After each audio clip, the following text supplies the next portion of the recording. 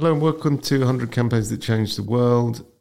My interview today is with Adrian Lovett, who is currently the CEO of Development Initiatives, but also is well known for playing a key leadership role in campaigns such as Make Poverty History and the Jubilee 2000 campaign.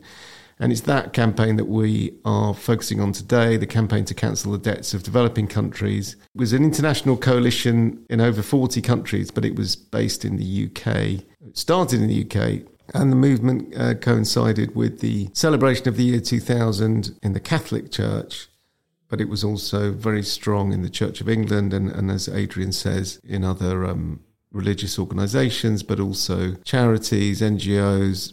Lots of celebrities joined in and global leaders. It was really a formative campaign for me when I was setting out as a person who was interested in these sorts of issues, development, campaigning, advocacy. And in a way, I see it as some ways a high watermark, as I say in the interview. Anyway, here is Adrian and the campaign to cancel the debt of poor countries.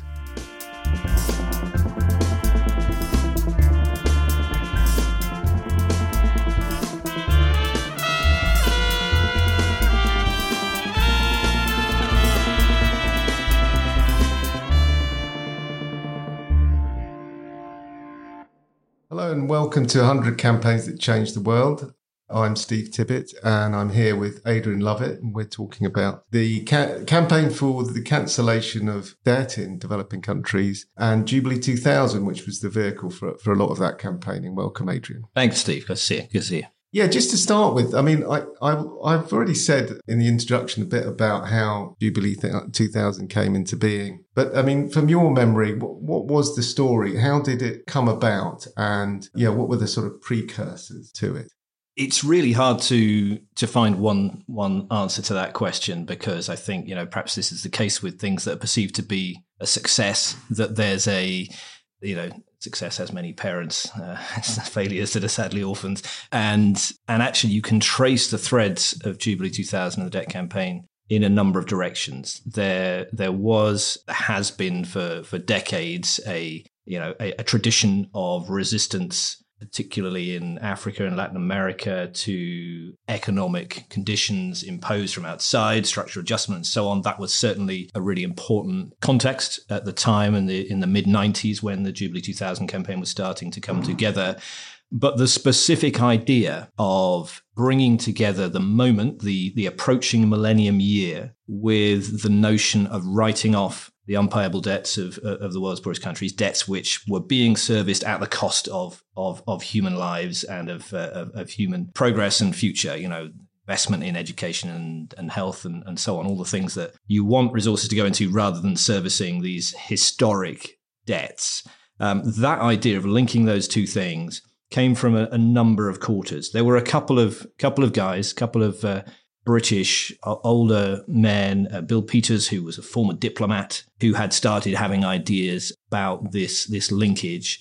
Another very different person, Martin Dent, who was a politics lecturer from Keele University in the north of England, who never left a meal without food all over his shirt. He was that kind of, the mad professor sort of character. So two very different characters arrived at this same idea, making this linkage over a few years.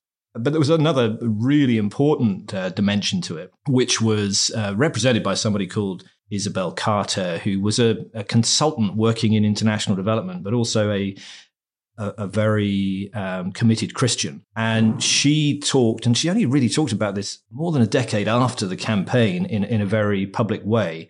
But she talked about how, for her, this was a vision that came to her that came from God.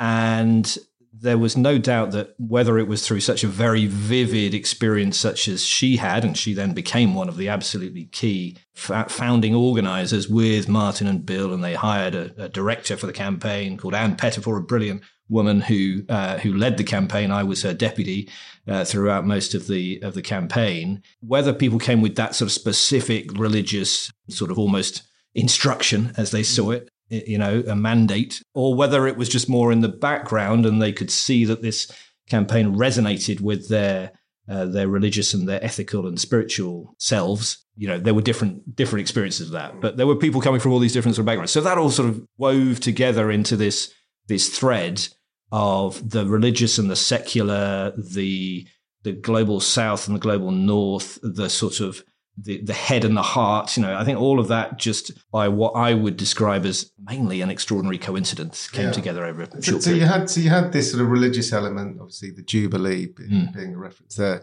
The other part, 2000, you had a deadline in a way. Yeah. How did that take shape, and how important do you think it was to have a deadline, some sort of end point? It was hugely important. I mean, I got involved in late 1997. I'd been working in Parliament for a few years as a researcher to an MP in London. I'd worked previously in local radio as a radio presenter, so I'd sort of not really very relevant qualifications, but I heard a little bit about this campaign, this idea of Jubilee 2000. And in the UK, we just had the 1997 election when the new Labour government came to power, and there was a sense of optimism and hope. And I'd heard about this campaign and just thought that sounds like a brilliant idea. Not only the right thing to do, but just a really interesting thing, just a good way of resolving a problem, this what seemed to be this endless problem of these unpayable debts. And yes, the fact that there was this right from the start and to the very end, this notion that the year 2000 was the moment to achieve this, gave a huge amount of energy and sort of, in a way, sustainability to the campaign over that period, because we were always clear it wasn't just going to go on forever. We were clear with decision makers we were trying to persuade that we weren't going to be still around in 2001, 2002 saying how we're getting on. We were very clear that was the deadline, and we got others, including, everyone from the Pope to rock stars and so on, to call for the same thing. So it was a bit of a sort of, it was a bit circular in a way, because nobody had really said, there wasn't a reason why it needed to be done by 2000. But because that moment was there and because we said it should be done, it became an imperative. Yeah. I mean, you mentioned there, some very famous people, and there were a lot of well-known, prominent people from politics, but also from show business and other areas that were involved. I mean, I hesitate to say, how did you get them involved? Because maybe that's a long story, but maybe the better question is, how important do you think they were, and what were the upsides and the downsides of working with those sorts of people? I mean, for me, it was an absolutely essential part of the success of the campaign. It wouldn't have achieved what it achieved without that side. That alone, of course, would not have been enough, let's be clear. Without the policy rigor, without the extraordinary grassroots mobilization that people saw as a visible expression of the campaign, it would have been nothing. But we were very clear from very early on that we wanted this to resonate with people who didn't normally think about these things, with people who weren't looking at, the state of parts of the world and thinking about it a lot. And that was in order to get the attention of the policymakers. It wasn't an end in itself. It was simply because we knew, or we believed, that if we could create that kind of noise, that public energy, then politicians would be much more likely to take notice. So, yeah, it was from very early on a determined effort. There was a specific piece around Bono, who got involved in the campaign around 1998, I think, and we talked to him right from the start about not just how he could help us make this famous, but about how he could help persuade policymakers. And he was very attuned to that from the start. And as everybody's seen and everything he's done since then, that was his instinct too, was not just, okay, what can I do in a rock show on a stage, but who do I need to talk to help you to persuade the people that need to be persuaded? And that was from the very beginning the heart of the conversations with people like him. But there was an extraordinary moment where we wanted to sort of get the music industry more broadly on board, and over a series of meetings and conversations, we landed on the idea of doing something at the Brit Awards one year, which was the UK music industry's big annual moment on primetime television. And we realized that in order to have something to offer to the Brit Awards, for them to give us a sort of a space, a moment, we had to bring something. So Jamie Drummond, who was a key part of the campaign and a great ally and campaigner over the years, had not only started to make inroads with Bono, but was also in touch with people who were working with Muhammad Ali. And we thought, right, we can bring these two together. That ought to be an offer that the TV people will think, yeah, that's worth putting on telly for 5 or 6 minutes. And I was there that night, sitting with Muhammad Ali at one table, Bono up on the stage, Bono receiving on behalf of Jubilee 2000, a sort of special award from the music industry, which was, invented for that purpose, just to sort of make sense of it in an awards show. He marched through the crowd to the table where we were, presented it to Muhammad Ali, who received it on behalf of the campaign. And the next day, we took Muhammad Ali through Brixton and did this, this extraordinary energy around him and what he represented, and actually the moment that it really made sense to me was then that evening, because the TV show went out 24 hours after the recording. So the previous night we'd been there in the room.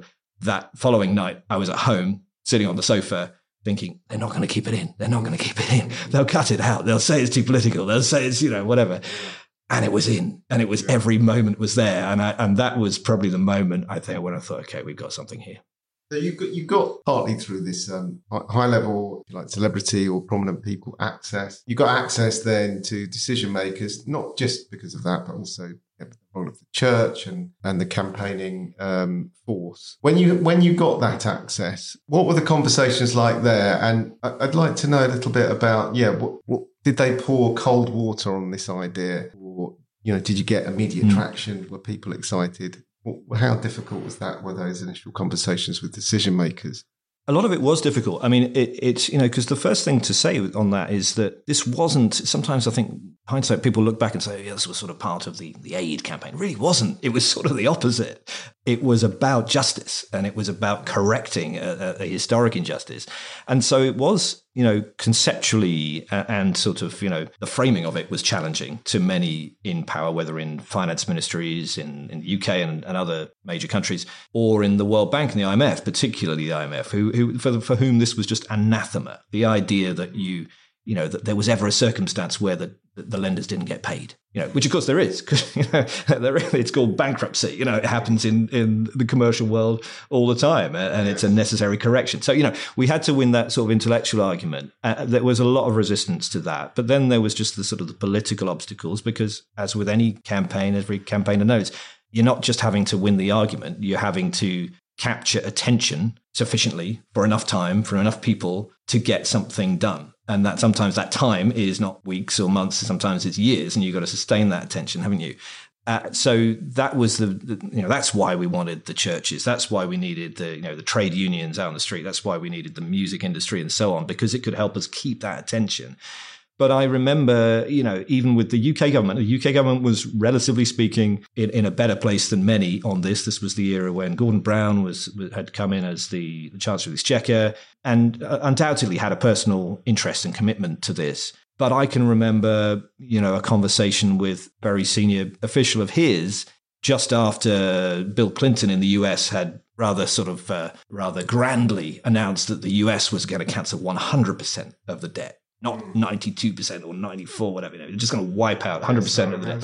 You remember that moment? Yeah. I was in the room in Washington when he made that announcement at a World Bank meeting, and I went back home to London, and I got on the phone to the Treasury in the UK and to one senior person and I said, look, you've got to do it. You've got to do it. And they said to me, can't, Adrian, we can't. I've told you we can't. And I said, yeah, but you can.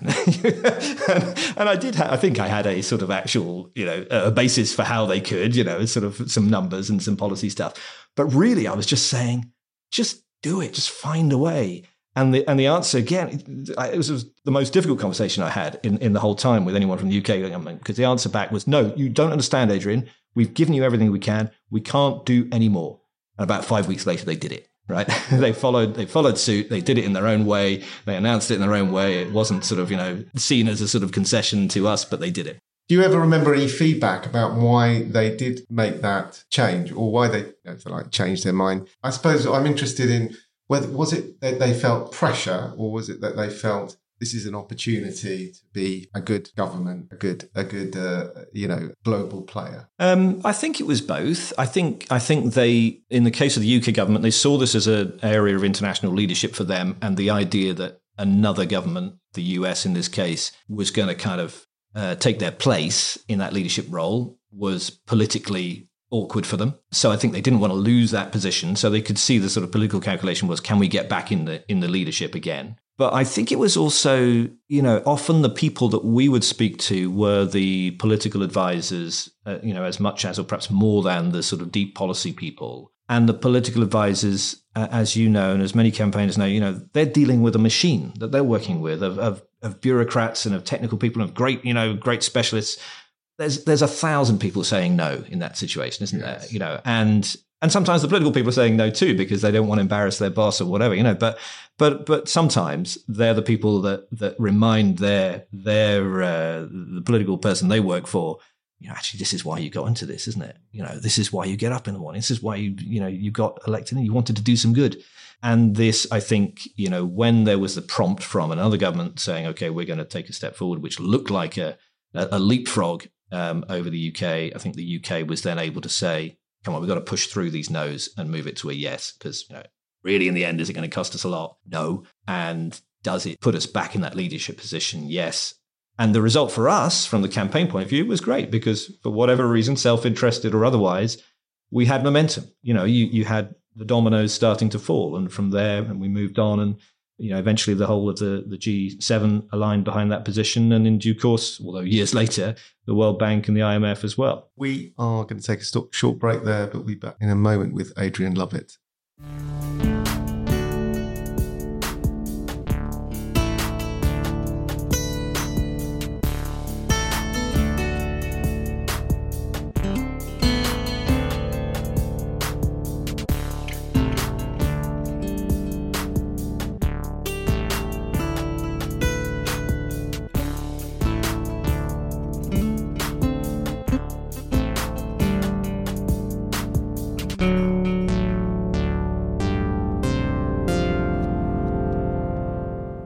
Hi, welcome back. We're here with Adrian Lovett. We're talking about cancellation of debt for poor countries and the Jubilee 2000 campaign for that. Adrian, we were talking a bit about the successes of the campaign before the break, but there must have been some bumps in the road. And particularly, were there bumps either within the campaign, different parts of the campaign disagreeing with strategy or whatever, or opposition that you found particularly problematic or difficult?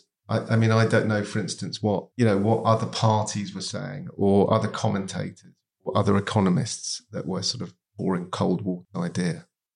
There was this orthodoxy, obviously, around debt and lending, and we were challenging that orthodoxy in a very, I think, radical way. So there was unsurprisingly resistance to that from those who consider themselves to be sort of sound money people, both whether in government or in the private sector or whatever, or in the media as well. Certain news outlets and so on would naturally take that stance. We kind of headed off quite a lot of that because we had people on the conservative side, and not just in the UK, in the US very much so, who were saying, no, this is sound, this makes sense, this is the right thing to do, as well as economically sound. So I think that the difficulties, what we came up against was mainly just the politics of the challenge of sustaining momentum over that period of time. It was helpful that we had a limited period of time, that we'd said that this has got to be done by the end of 2000. So we had 3 or 4 years from the sort of the early peak of the campaign. But even within that, we hooked ourselves onto the annual cycle of G7 and G8 meetings, finance ministers and leaders meetings, because at the time that was where the action was, we felt, and where the power was, and certainly where the money was when it came to the debt issue. And so, we had a couple of extraordinarily big moments around a summit, the G8 summit in the UK in Birmingham in 1998, where we had 70,000 people surround the G8 venue in Birmingham with a human chain, and that was the first big sort of expression of support for the campaign. But inevitably, the difficulty then is, how do you keep that up? How do you maintain that? And the following year, we did something in Cologne at the German G8 summit, and that was good. But it was sort of 20 to 30,000 people. The following year, as I recall, we knew that the G8 was going to be in Okinawa in Japan, very remote for most people, very, very hard to get the presence of people there. So, having sort of, I suppose, set on the strategy of using these annual moments, we were then a little bit vulnerable to the circumstances of those moments, the leadership from the host G8 country and so on. So we had to try to compensate for that. So that was certainly a challenge. But there was lots that didn't work, Steve. I mean, And I think, we all look back at campaigns, don't we? And, failed campaigns have successes and successful campaigns have failures. And it's really important that, campaigners give themselves permission to fail. And we certainly did in that campaign plenty of times. I remember a ridiculous stunt that I came up with to burn a laptop on a beach in Okinawa, actually, to capture the world's attention. And we decided, this was the thing, because that G8 summit, they decided the theme was going to be IT and laptops and stuff. So we said, but they hadn't finished the job on debt. So they borrowed. We took a laptop off one of our interns and gave him a new one, and burnt it on the beach. We set fire to it, and it was an extraordinary spectacle. And we had this sort of line written on the screen saying, "This is worth nothing until you cancel the debt." And we had the world's media, the G8 media, there's sort of photographers rushed out down this beach, and security was sort of being kept at bay just long enough for us to get this picture. And I thought, that's going to go around the world. Nobody saw it. If you and I were watching it now, that'd probably double the audience of people that ever seen that. So, you have to try those things, and they don't all work, not by any means. I mean, can you pinpoint any particular tactics that you thought, well, this was actually really impactful? What were they? Did you have a sense of those in advance that, this is going to be huge? I think that and again, I definitely take no credit for this. This was all in place before I was involved, but the imagery of chains was an extraordinary asset to the campaign. And obviously, it started from this idea of people in debt being enslaved. It took a resonance. It resonated from the anti-slavery campaign explicitly and deliberately. And that chain idea then just, when you gave that to a lot of brilliant activists and enthusiastic, often sort of church-going folk, you said, right, do something with chains. Just set people's imagination on fire, and of course that then became the human chain, and that was a feature of the campaign, not only at the big G8 moments, but it was something that people could do in their local park on a Saturday as they were sort of raising names for the global petition that we had. It was something that, people could use that chain imagery in all sorts of ways. I think I did joke in a speech at the end of the campaign when we were wrapping it up that I'd seen far too many vicars in chains for a young man of my age. But there was also, as well as the chains, I just mentioned there, the petition. So we agreed at the start that we would have a petition. It was started by Martin, the co-founder at Keele University, where he was a politics lecturer. He got a few thousand signatures in the early 90s there. So we built on that. And we said from early on, well, let's just make it the biggest petition in the world. And someone went and looked up what that was, and it was something in Korea that had 21 million signatures or something. We thought, okay, that's what we've got to get past. And at this stage, I think we had 1 million or something. So we had about 3 years to get to that number. And we got to, in the end, I think 24 million, which is still, I think, the largest number of handwritten, hand-signed petition signatories that's been ever done. We got to that just in time, just at the end as the campaigns come to an end. But again, the chains thing and the petition thing just gave activists and the political figures who were watching us and were getting stuff from us, it gave them a sense of the build of the campaign and the continuity of the message and the imagery around it. Yeah, and we've touched on the church a couple of times, but it struck me at the time, because I was around the space at this sort of time, just how good they were at organising and how many people they could mobilise.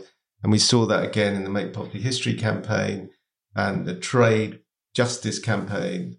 And I think there are still I know there are still Make Poverty History groups in churches around the country. It's probably still Jubilee 2000 groups in different churches around the country. How much, could you say a bit about how important the church was, but also, how you linked up with them, how you not controlled them, but how you mobilized them in a way that was helpful and not a hindrance?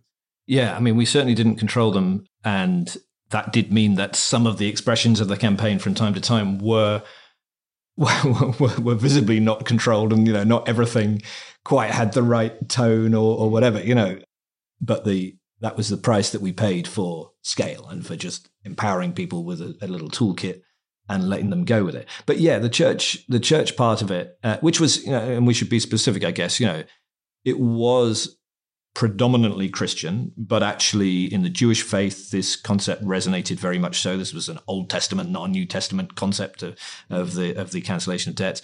And over time, there was terrific engagement and leadership in the campaign from Muslim networks as well.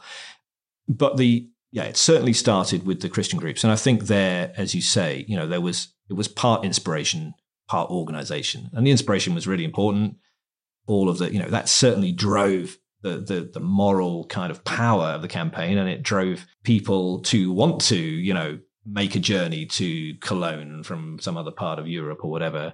But it was the organization that those church networks brought that was just incredibly important, including, the big Christian agencies like Christian Aid and Tear Fund and World Vision and so on, and CAFOD, the Catholic agency. But also just at the sort of the parish level, the community level, as you said, this was in sermons, regularly on a Sunday in churches. It was stuff that people talked about in the coffee room after the service about, what are you doing this week for Jubilee 2000? It was incredible, and I that's not a tradition. It doesn't speak to me, brought up a Catholic, but that was something that I left behind in my teens.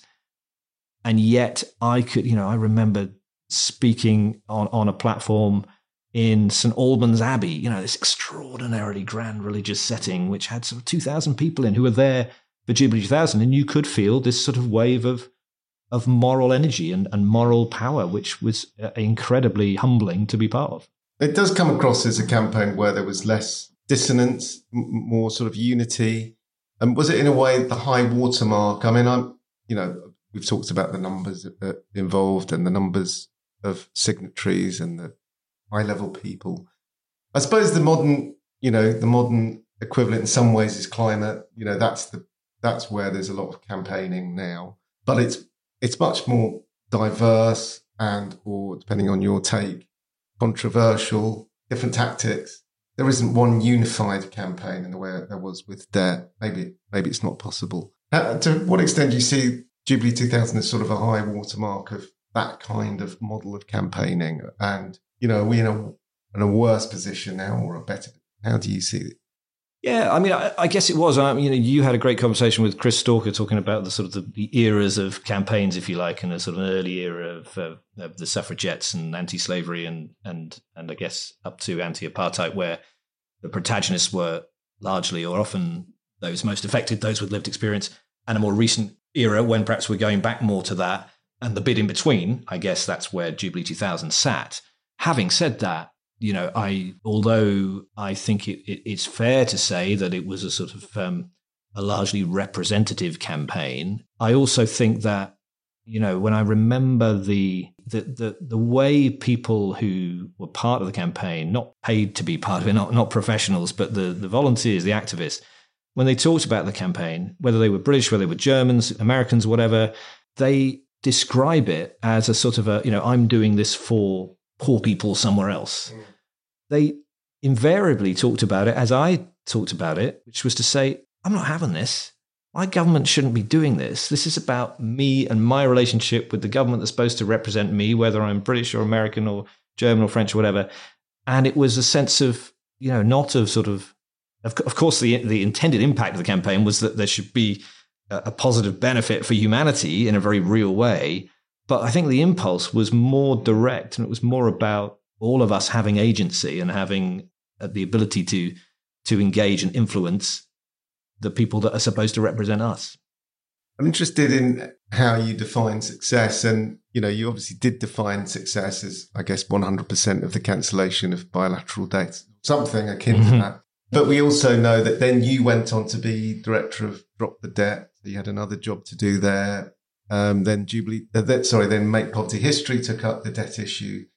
And then Jubilee Debt Campaign continues to this day, and still talking about debt a lot. Debt is an issue, perhaps will always be an issue of focus and problems, especially for poor countries.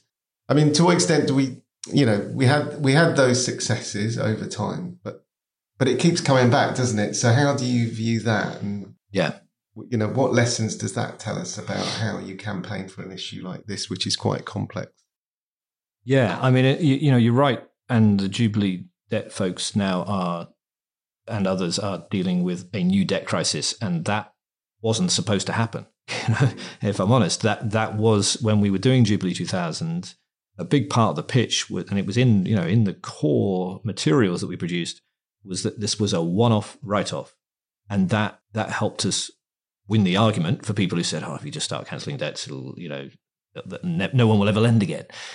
Turns out that's not the case, and actually because of that, there is unfortunately the need, arguably, to write off debt again. Now it's sort of a generation later, so you might say, well, it's not like we established a pattern that meant every 3 or 4 years you had to write off debt. This was 25 years ago, but it does, if I'm honest, it has given me over the years sort of pause for thought that, what we strive for and what we very explicitly asked for was, linked to the millennium moment, that this wouldn't happen again for another 1,000 years. That was the notion that we believed. And the fact that has not been possible, that actually debt is a problem again, you could say, well, that was a failure of our campaign in not doing a good enough job on the second part, right? The first part was get the debts cancelled. The second part was establish a fair and transparent process for lending in the future. And someone like Anne Pettifor, who led the campaign, was very passionate about that and still is, and rightly so. And maybe we didn't do a good enough job on that part. And that's why we've still got once again, we've got a problem, it seems, of unsustainable and irresponsible lending that needs to be addressed. But yeah, I mean, I guess you point to the long tail, as I sometimes call it, of campaigning. We had those moments in the late 90s, which felt like, we had words in the communiques, we had speeches in parliaments, we had those moments where you think, well, they've agreed. But that, of course, as we know, is not enough. I remember actually a girl, maybe 12-year-old girl, who on the 16th of May 1998, which was the day we formed that human chain around the centre of Birmingham, we just sort of finished it. We were sort of wrapping up. I was putting away a microphone lead or something, and this girl came over to me, and and her mum was sort of behind her, looking at me as if to say, "I hope you got a good answer for my daughter." And she came up to me and she said, "What did they say?" And I said, "Who? What do you mean?" And she said, "The leaders. What did they say?" And she was looking at me very sternly and intently. And I suddenly realised I had the hopes, the dreams of a 12-year-old girl in my hands. And I thought, I don't know what to say, because at that stage, we'd really just got going. But we had, we'd got it on the agenda. And I said to her, well, take a look at the newspapers tomorrow morning. This was the 90s. We'll find out then, because we don't know yet. They're looking at it now. The G8 are inside the building and so on. And she said, okay. And I wanted to, punch myself the following morning when I remember the Observer newspaper, the front page headline was G8 leaders snub debt protest. And I immediately thought of that girl. And I thought, what have I done? Now, I like to think that she was as smart as she looked, and she was a patient woman, became a patient woman, and that she was there 7 years later, perhaps, as an older teenager for Make Poverty History, that she's there now, presumably in her 30s, and advocating for climate action on climate change and things that we care about. And, but it was a reminder, firstly, that, when you do these campaigns, especially when you try to link the head and the heart, you carry a responsibility that you sort of should carry carefully, and also that there is a long tail to these things, and it's usually longer than you think, and you just gotta keep. Well, that sounds like a good place to wrap up. So thanks so much, Adrian, for your thoughts, and I think those are really valuable lessons. So I appreciate it. Thanks, Steve.